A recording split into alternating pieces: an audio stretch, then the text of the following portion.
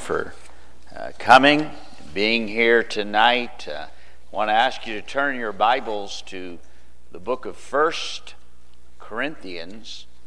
Mom deserves the best, and there's no better place to shop for Mother's Day than Whole Foods Market. They're your destination for unbeatable savings, from premium gifts to show-stopping flowers and irresistible desserts. Start by saving 33% with Prime on all body care and candles. Then get a 15-stem bunch of tulips for just $9.99 each with Prime. Round out Mom's menu with festive rosé, irresistible berry chantilly cake, and more special treats. Come celebrate Mother's Day at Whole Foods Market. Chapter 16, 1 Corinthians chapter 16, and two verses there, verses 13 and 14, I'll read in a moment.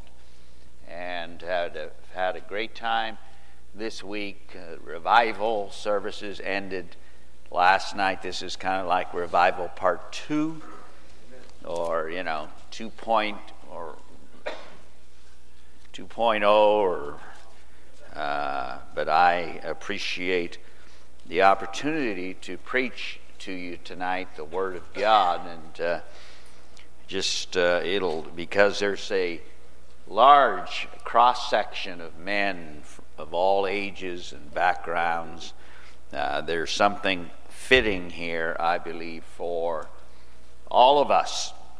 A major part of the cultural debate today revolves around the issue of gender, what it means to be truly masculine or truly feminine. Some of you maybe read about the Canadian couple's determination to raise what they called a genderless baby. Because after all, gender is just simply society trying to impose its ways, and their being a parent was a personal project, and they don't have to measure up to any of society's expectations. You had a recent Time magazine cover story that said, "Man up, the traditional male is an endangered species." And then you had the mother and her raising what she called my princess boy, who this young boy decides he wants to dress up like a girl, and so the parents' appeasement, not to mention, a bit of exploitation, since she get on the news and the Today Show, and with things like, well, I just don't want to crush his spirit. I want him to be free to express himself. And so what we have today really is a kind of gender war.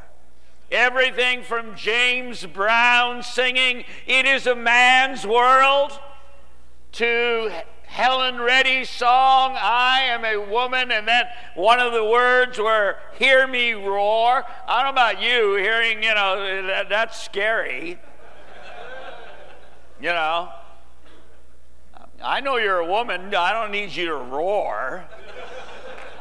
Unless you're Hillary Clinton, but, that's a totally, it is scary. But all of this highlights an area of unhealthy confusion and conflict today, the whole question of what it means to be a man. Our 26th president was Theodore Roosevelt, and he understood the importance of mature manhood, not only to life in general, but to the soul and the strength of a nation. And one of his words were, "All daring and courage, all iron endurance of misfortune make for a finer and nobler type of manhood."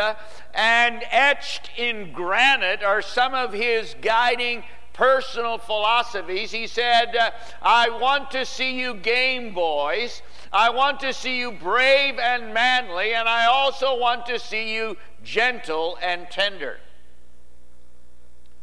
It's not an exaggeration to say that this, without question, is a crucial need in our country, in our institutions, in our churches, and in our families today.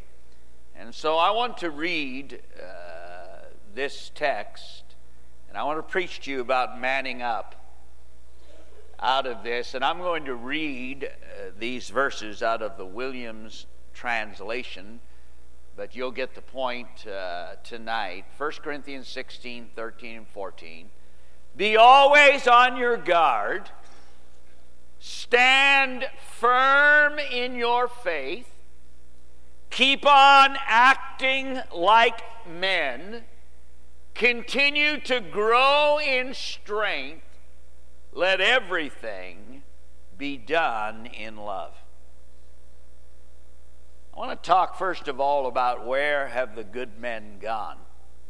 And to quote one of the prophets of the 60s generation, Bob Dylan, the times they are a-changin'. And it is a very well-documented crisis with an abundance of cultural observers and authors writing about this, numerous articles about the widespread and the disabling problem in men today of delayed maturity. A generation of young people that are unwilling to grow up and assume adult responsibilities, or that find it very difficult to do so. There have been articles and books, one called Manning Up, another, The Making of Modern Immaturity, another title, Not Quite Adults, another book, Guyland, another book, Why There Are No Good Men Left, The Romantic Plight of the Single or the New Single Woman. And there is, as a result, a whole vocabulary that has grown up to describe this condition. They're called twixters. In other words, they're not kids anymore, but they're not adults either. They're twixters. The sensitive male, the metrosexual, the toddler man, the emo, the child man, and whatever you call it, what we're looking at tonight, gentlemen, is men who have been waitlisted for adulthood. Some people travel, I'm waitlisted, which simply means if there's room on the next flight, I'll be able to take it. But, you'll be waitlisted for hours, if not days sometime. And so we've got a whole slew of men waitlisted for adulthood. And if the 20th century brought us adolescence, then the 21st century has brought us the pre-adult. And it is a reference to this intermediate phase of putting off or delaying adult responsibility. And what it means is you've got men who are still dressing and acting and thinking like teenagers. Social scientists say we are witnessing a whole new stage of life. It used to just simply be you're a child, you're an adolescent, you're an adult. Now we've got this whole intermediate phase today of pre-adults.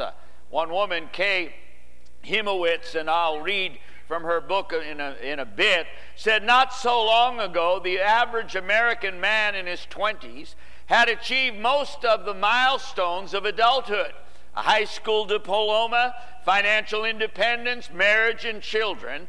Today, most men in their 20s hang out in a novel sort of limbo, a hybrid state of semi-hormonal adolescence and responsible self-reliance, a pre-adulthood. And we're talking about a real condition that is being fueled, some of it by economics, by the new economy, some of it by the entertainment industry. Education definitely is playing a role here, along with the entitlement mentality of people relying upon the government or the nanny state. And the point that I want to make is that this isn't just some curious phenomena or fad, but it really represents a momentous sociological development that has occurred over the last 10 to 20 years. In the book called Manning Up, let me just read you the flyleaf of that book. It said, dudes, guys, geeks, hipsters, are they men or are they boys? Influential social critic Kay Himowitz shows why lots of people, especially young women, aren't so sure, and why that matters to all of us. Listen closely. Men in their 20s and 30s are ground zero for two radical shifts in contemporary life: delayed adulthood and an increasingly female-friendly economy.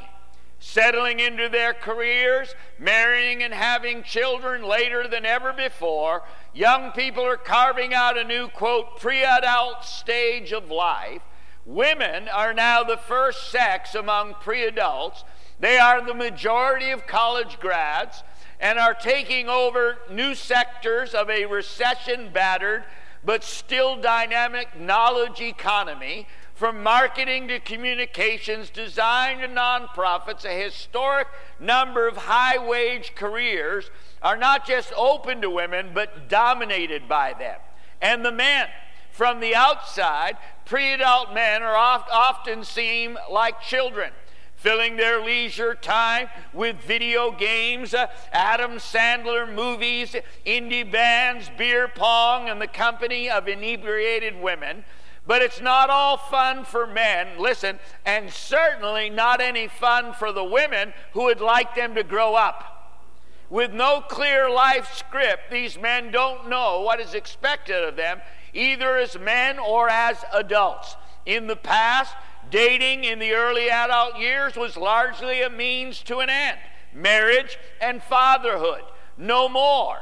Dating can mean a decade or more of miscues, bad breakups, and Match.com dead ends. Meanwhile, marriage and parenthood can come in a myriad of forms or be skipped altogether.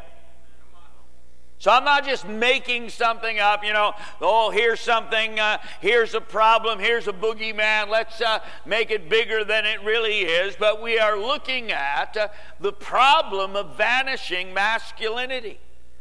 That in many ways we are living in a much, much different world where men are asking, what is their role? What is their place? I remember reading a quote by Charles Swindoll. Now, this is actually getting a little bit old, but I don't know what he would say about it today. But he wrote, masculinity is vanishing. Throughout the land, fathers have lost their way to true manhood and have thrown responsibility to the wind. Sex roles are blurring. Masculine leadership is disappearing. And like dominoes, homes and marriages are collapsing. I'm bothered by a trend I see occurring: preoccupation and passivity among fathers. Now, a lot of this is being fueled by a very real demographic shift, and it's creating a growing gender gap, which has been called, it's been dubbed, the new girl order. And what that's all about is that among these pre-adult individuals, women are now becoming the first sex in economics and in education. It's women now that are graduating from college, earning degrees in greater numbers. Women have higher GPAs.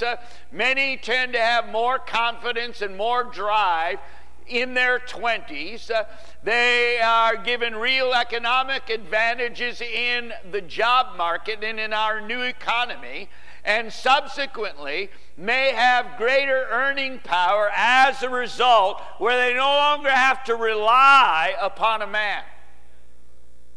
And the anomaly in all of this is the same decade that, the same decade that brought this girl-powered pre-adult has also spawned this cultural contradiction of the child man. This book, Manning Up, the subtitle is How the Rise of Women Has Turned Men into Boys. In other words, it's all upside down. And the dilemma, the question that won't go away, and that's why a meeting, a gathering of men like this is so rare, is where have all the good men gone? Because what has become obvious to legions of frustrated women, young women, is that this does not bring out the best in men. There's a comedian, I don't know, I just read her name, but her name is Julie Klossner. And she wrote a book. She said, I don't care about your band. What I learned from indie rockers, trust funders, pornographers, felons, faux sensitive hipsters, and other guys I've dated. And here she's saying we're sick of hooking up with guys. And by guys, she means males who are not boys or men, but something in between.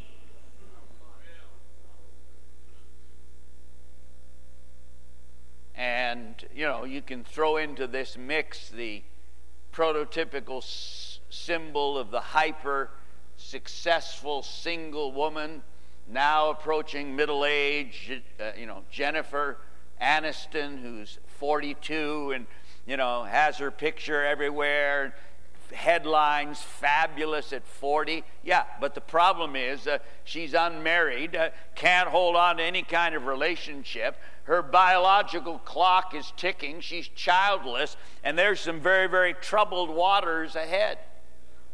And so I put all of this just simply to underscore the fact that this is a confused generation, and this contributes greatly to the weakness in our nation, in our churches, in our families. It can all be traced back to an anemic view of manhood that's so prevalent today. So let me look secondly with you at the call to menergy. Because how many know, I know there's no women here tonight, but there's a profound difference between men and women. And that difference is not just limited to plumbing. I can read this without alienating anyone because there are no women here tonight. But I read this article about a new sign, and it's obviously tongue-in-cheek, but a new sign in a bank lobby that contains some deep spiritual truth. And it said this: please note that this bank is installing a new drive-through ATM machine. Customers using this new facility are requested to use the procedures outlined below when accessing their accounts. After months of careful research, male and female procedures have been developed. The sign said, please follow the appropriate steps for your gender. And then it said, male procedure. 1, drive up to the cash machine. 2, put down your car window. 3, insert card into machine and enter PIN. 4, enter amount of cash required and withdraw. 5, retrieve card, cash, and receipt. 6, put window up. 7, drive off. Female procedure. 1, drive up to the cash machine. 2, reverse and back up the required amount to align car window with the machine. 3, set parking brake and put the window down. 4, find handbag, remove all contents onto the passenger seat to locate card. 5, tell person on cell phone you will call them back and hang up. 6, attempt to insert card into machine. 7, open car door to allow easier access to machine due to its excessive distance from the car. 8, insert card. 9, reinsert card the right way. 10, dig through handbag to find diary with your PIN written on the inside back page. 11, enter PIN. 12, press cancel and re-enter correct PIN. 13, enter amount of cash required. 14, check makeup in rear view mirror. 15, retrieve cash and receipt. 16, empty handbag again to locate wallet and place cash inside. 17, write debit amount in a check register and place receipt in back of checkbook. 18, recheck makeup. 19, drive forward 2 feet. 20, reverse back to cash machine. 21, retrieve card. 22, re-empty handbag, locate card holder and place card into the slot provided. 23, give dirty look to irate male driver waiting behind you. 24, restart stalled engine and pull off. 25, redial person on cell phone. 26, drive for 2 to 3 miles. 27, release parking brake.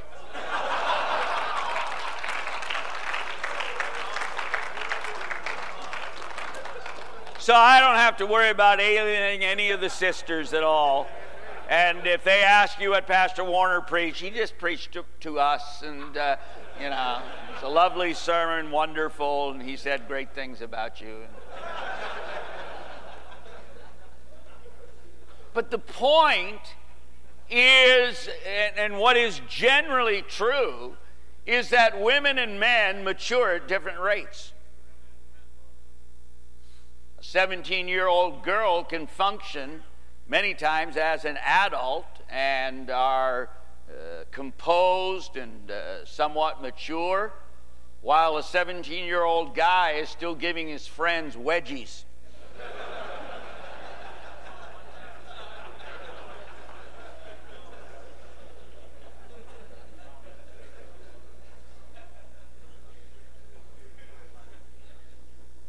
But I don't see, we're talking about gender. Gender is not some socially constructed reality.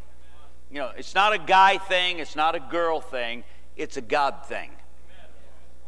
Read Genesis 1 and verse 27. God created man in his own image. In the image of God created him, male and female, he created them. In this one verse makes some very important statements. One is we are created. We didn't come about by chance. There is a creator. And the second is we are made in the image of God. There is within every human being a spark of the eternal. There is a soul within every human being. And the third thing is he made them male and female, that gender is an important and purposeful part of the Creator's intent. And so when I talk about the call to menergy, I'm talking about the return of the real man. And that's what Paul's writing about to the Corinthians in our text in verse 13. Keep on acting like men. One translation said, act like men. Another, be men of courage. Acquit yourself like men. Another said, act like men and be courageous. The word menergy actually was a word coined by a New York Times reporter last year that referred to men wanting to be real men. that amidst of all this confusion, there is the reality that testosterone is making a comeback. And so God says, keep on acting like men. And you know what? He's not diminishing a woman's value or contribution, but he is highlighting the traditional masculine virtues of strength, of boldness, of courage, of sacrifice, of risk-taking as something that is very, very needful. God doesn't say the goal is to get in touch with our feminine side. He said the goal is to get in touch of what's supposed to be our masculine side. Keep on acting like men. In the complete Jewish Bible, it translates this verse, behave like a mensch, grow strong. And the word mensch is a Yiddish word that means a person of integrity. A mensch is someone who is responsible, someone who has a sense of right and wrong. A mensch is the kind of person that other people respect and look up to. And so the opposite of a mensch is an unmensch, which actually means an evil or a cruel person. And so it takes this phrase, keep on acting like men, and it injects it with that understanding of becoming a person of integrity, becoming a person that other people will look up to. You know, one of the great cultural mysteries today is Adam Sandler,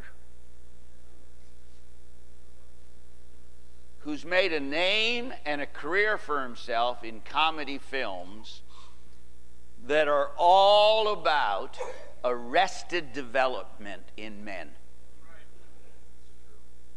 And it's made him one of the biggest names in Hollywood. His films, I read, have grossed $2.5 billion worldwide. And he's made a career in comedy for and about child men. He's made millions, and it's actually become in and of itself a kind of film genre that epitomizes our time.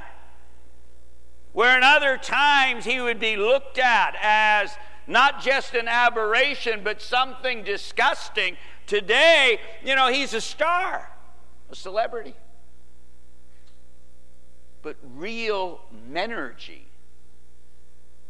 is what God calls for when he says, keep on acting like men. Now, it's important to set this in some kind of context, because menergy is not, you know, machoistic swagger, but the traditional way that adult manhood has always been understood and defined is with marriage and fatherhood. One man wrote, a true masculinity is grounded in a man's determination to fulfill his manhood in being a good husband, father, citizen, worker, leader, and friend, one who makes a difference, fulfills a role for others, and devotes his life to these tasks. And the reason that that is so important tonight, man, is what's happened in the last 20 years. There's been a kind of paradigm shift in these pre-adults that are delaying marriage. You can say, well, it's economic factors, and I'm sure that has some influence and plays into it, but the fact is that men today are getting married 6 to 7 years later than they were 30 years ago. In 1970, 7 in 10 25-year-olds would be married. By the year 2000, only 1 in 3 had reached that milestone. And one of the real tragedies and insights is that when you ask young people today what will make them adults, almost no one mentions marriage. They're far more likely to talk about issues like work or completing their education or financial independence as signs that they've arrived. And so I'm not saying that those things don't have their place, but I am saying that traditionally, manhood, menergy, has always been understood in the context of marriage and fatherhood. And I'm not trying to oversimplify or say, a one-size-fits-all approach, but biblically, real menergy is expressed in 3 dimensions. One is he is a promise keeper. I'm not talking about the group, the promise keepers, but when God told the children of Israel that he had prepared for them the promised land for a man is the place where we keep our promises. We keep our promises to ourselves, to our wives, to our children, to our God. The promised land is the place where our words can be trusted. And listen, for a man and for a husband, the promised land is the place where you stop wandering in your marital commitment. And I don't just simply mean that you're hanging out with other women. I'm talking about in your mind. You stop wandering in your commitment.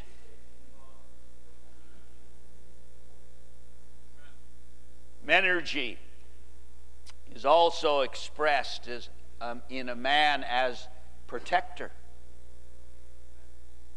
He is a promise keeper. He is a protector. That a woman's value and a woman's honor was to be under the blanket of protection that a man provided. Whether it be wife, sister, daughter, a man, menergy, meant that there was this mantle of protection that he provided.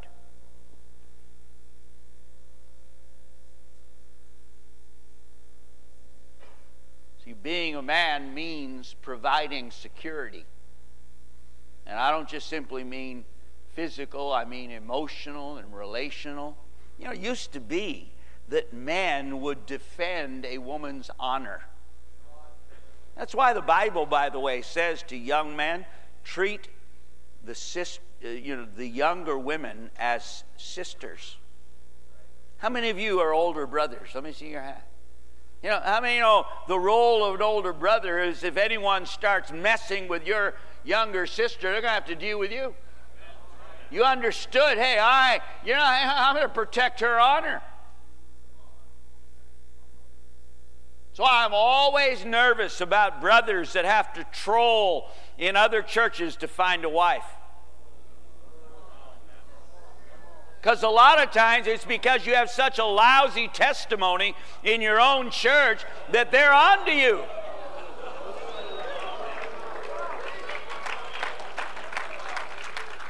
And instead of protecting the sisters, you've been exploiting them, and they got your number.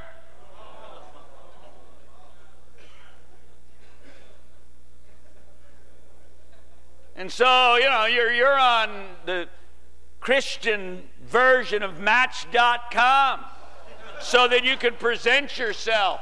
Everybody in your own church knows who you are, so you got to go online to make up this phony person. Because what's missing is menergy. All that's for free. I just threw that in. But think about David. Think about that story. Doesn't the story, of David and Goliath still stir you? I mean, it's not just some story for kids' Sunday school classes. It still is meant to stir us. And when David, stood before Saul as a man after God's own heart, what he gave as one of his qualifications is he said, your servant used to keep sheep for his father, and when there came a lion or a bear and took a lamb from the flock, I went after him and struck him and delivered it out of his mouth, and if it arose against me, I caught him by his beard and struck him and killed him. What he was saying is, I protected what was given to my interests. This was his qualifying credential, because an enemy or any kind of threat, he rose up as a protector. There's a third dimension of Menergy, and that is he's a provider. And while provision is not just limited only to men, a lot today, being a provider is more than just paying the rent and paying the food bill. It's all about providing loving leadership. Ephesians 5:22 in the Message paraphrase says, wives, understand and support your husbands in ways that show your support for Christ. The husband provides leadership to his wife the way Christ does to his church, not by domineering, but by cherishing. So just as the church submits to Christ as he exercises such leadership, wives should likewise submit to their husbands. Husbands, go all out in your love for your wives, exactly as Christ did for the church, a love marked by giving, not getting. Menergy is all about this dimension of provision that a man brings to his home. There is very much today a demonic assault against young girls. The sexualization of young girls today by the media and the damage that this is causing, in so many different ways. But I was interested that, there's a columnist, she's not a conservative, Kathleen Parker, wrote about this, and when she reported on it, the question that she raised when it comes to this very, very overt sexualization of young girls is she asked, where are the fathers? Where are the fathers who are providers and provide security and protection?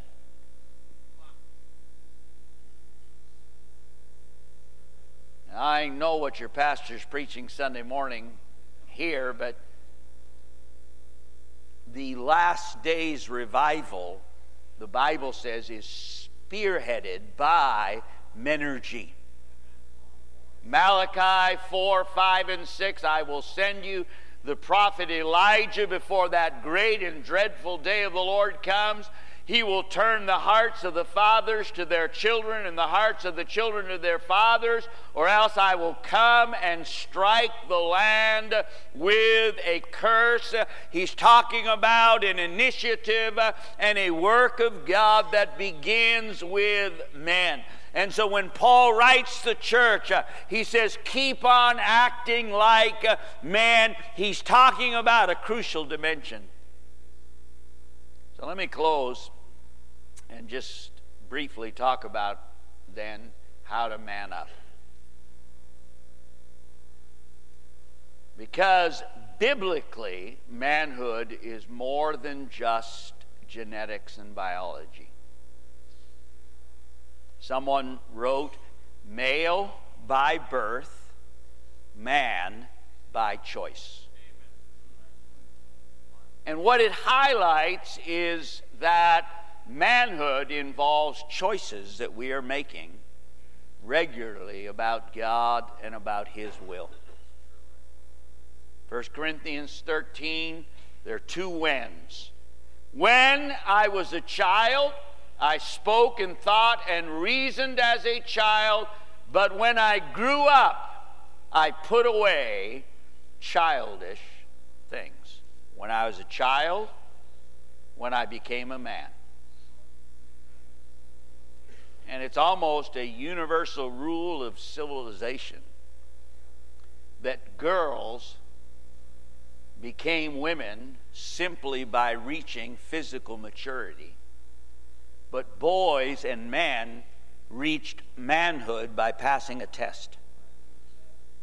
That there was a spiritual passage as well as a physical change.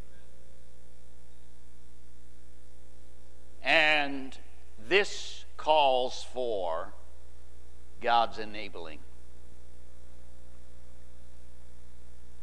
If we're going to see this fulfilled, it's going to require God's enabling.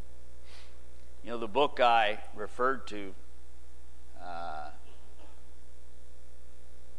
Manning Up, was a book that was given to me by a fellow avid reader, Dr. Hamilton in Santa Monica. And I read the book and I wrote him back about it, and basically, you don't have to go out and buy the book. I'll give you the gist so that it can save you the money. But what I wrote back to Dr. Hamilton, and I said, the book was fine in diagnosing or detailing the problem today. But she really didn't have much to say at all about the answer or the alternative. There's a lot, chapter after chapter, about detailing this problem of, delaying adulthood and men not growing up. But when it came down to, all right, give us some answers, you know what? Just like, secularism always, it can maybe diagnose the problem, but it does little else. See, the Word of God tonight doesn't just diagnose the problem. It does tell us what the problem is, but how many know it also gives us the answer? And also brings the promise of God's enabling. That's the difference between therapy and salvation. And so I wrote him, just a little note, a little email that, the book was fine, but, very little alternative was given. And listen to what he wrote back to me. He said, your thoughts are exactly what I came away with from the book. The answer is another Jesus revival in men in this country, which is the business we are in. That's the answer, is another Jesus revival in men in this country. And that is our business. And so I want you to look again at our text, because there are really 4 adjectives in our text that give us insight into not only the challenge for every man, young and old, but also the enabling of God's grace to see this become a reality. And there are 4 in our text. The first is the call to moral vigilance. Verse 13 begins, be always on your guard. When? How often do we need to be on our guard? Always. Say always. Always. When can you let down your guard? Never. You're getting it. Never.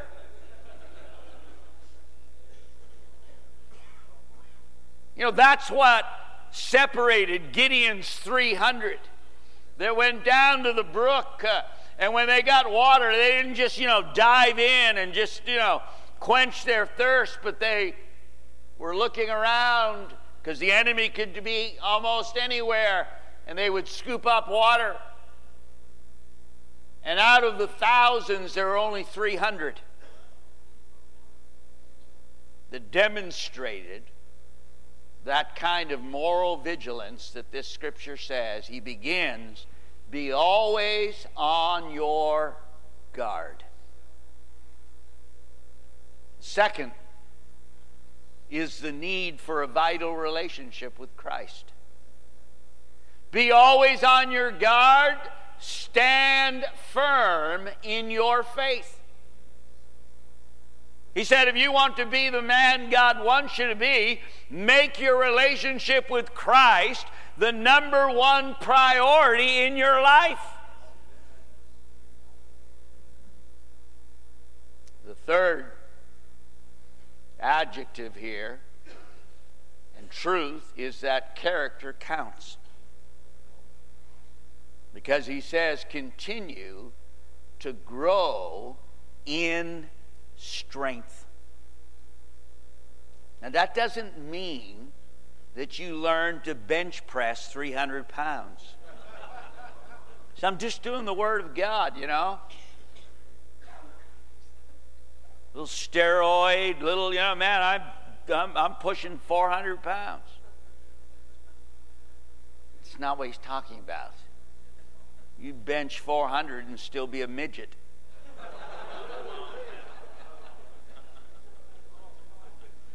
Continue to grow in strength means areas in life that really matter. Be strong.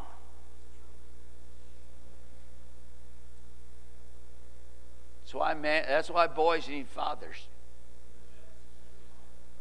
Because see, there's times, thank God for a mother's love and all that, but there are times you don't need pobrecito mijo. What you need, some of you go to counseling, you expect a pastor, pobrecito mijo, oh, que lástima. You know what you need? Sometimes you need to go to counseling and someone say, you know what? Grow up. Be strong. Oh, okay. My wife has more strength than most men that I see. Her counsel would deal with it.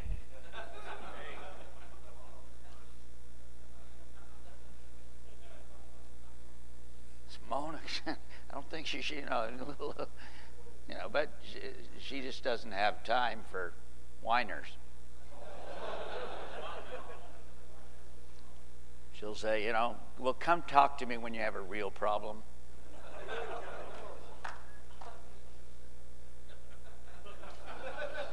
Little word to pastors. When you find that there's a whole bunch of women wanting to counsel with you, and when they come to talk to you, they're piddly, like nothing problems, you better be on your guard. Say, you know what? Go pray. I'm not Jesus. Go pray. Or I don't know. I'm not a woman. Go talk to somebody else. Because it may make you think like, well, boy, they must think, no, it's a setup.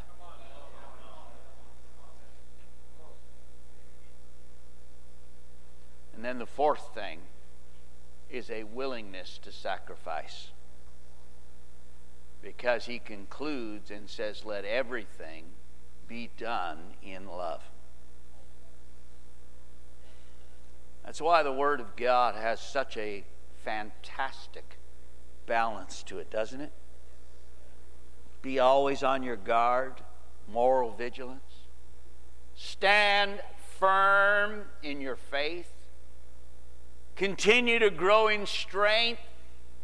But then he said, if you're going to be a real man and exercise energy, let everything be done in love. See, the idea to really care, to show some tenderness, is somehow diminishing your manhood, you're missing it. He balances and said, let everything be done in love. And that's why I believe, and we'll close very soon, is I believe that Christ-likeness and manhood are synonymous. How many know that true manhood means being like Jesus? That's our model. It means becoming more like Jesus.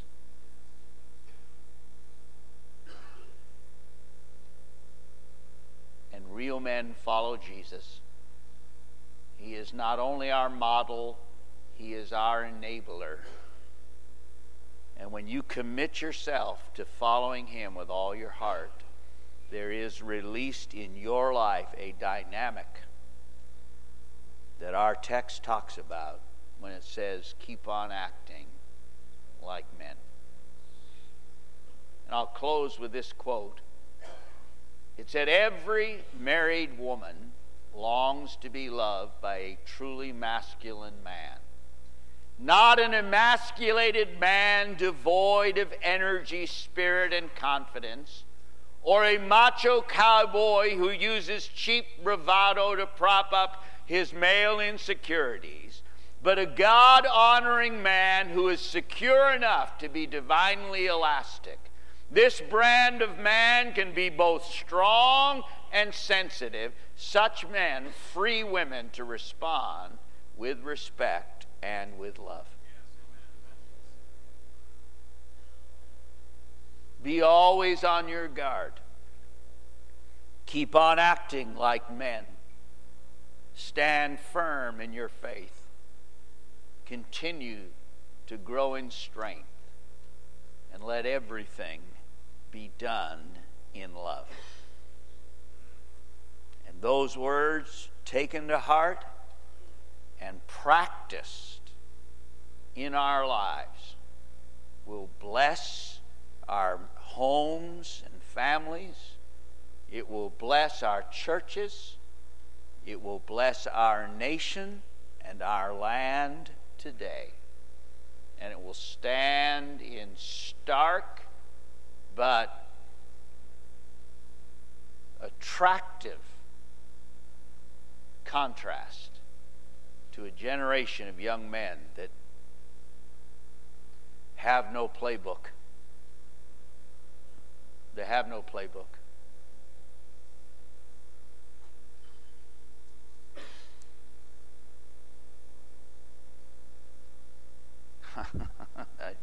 Should I say that? Yeah. And the reason that skinny jeans are so popular is they don't have a playbook.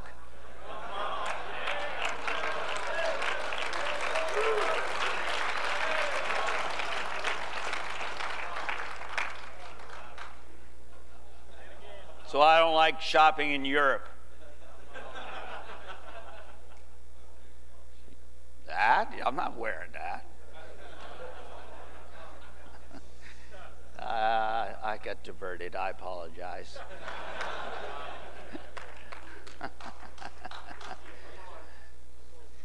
Amen. We ought to just pray. Bow your heads.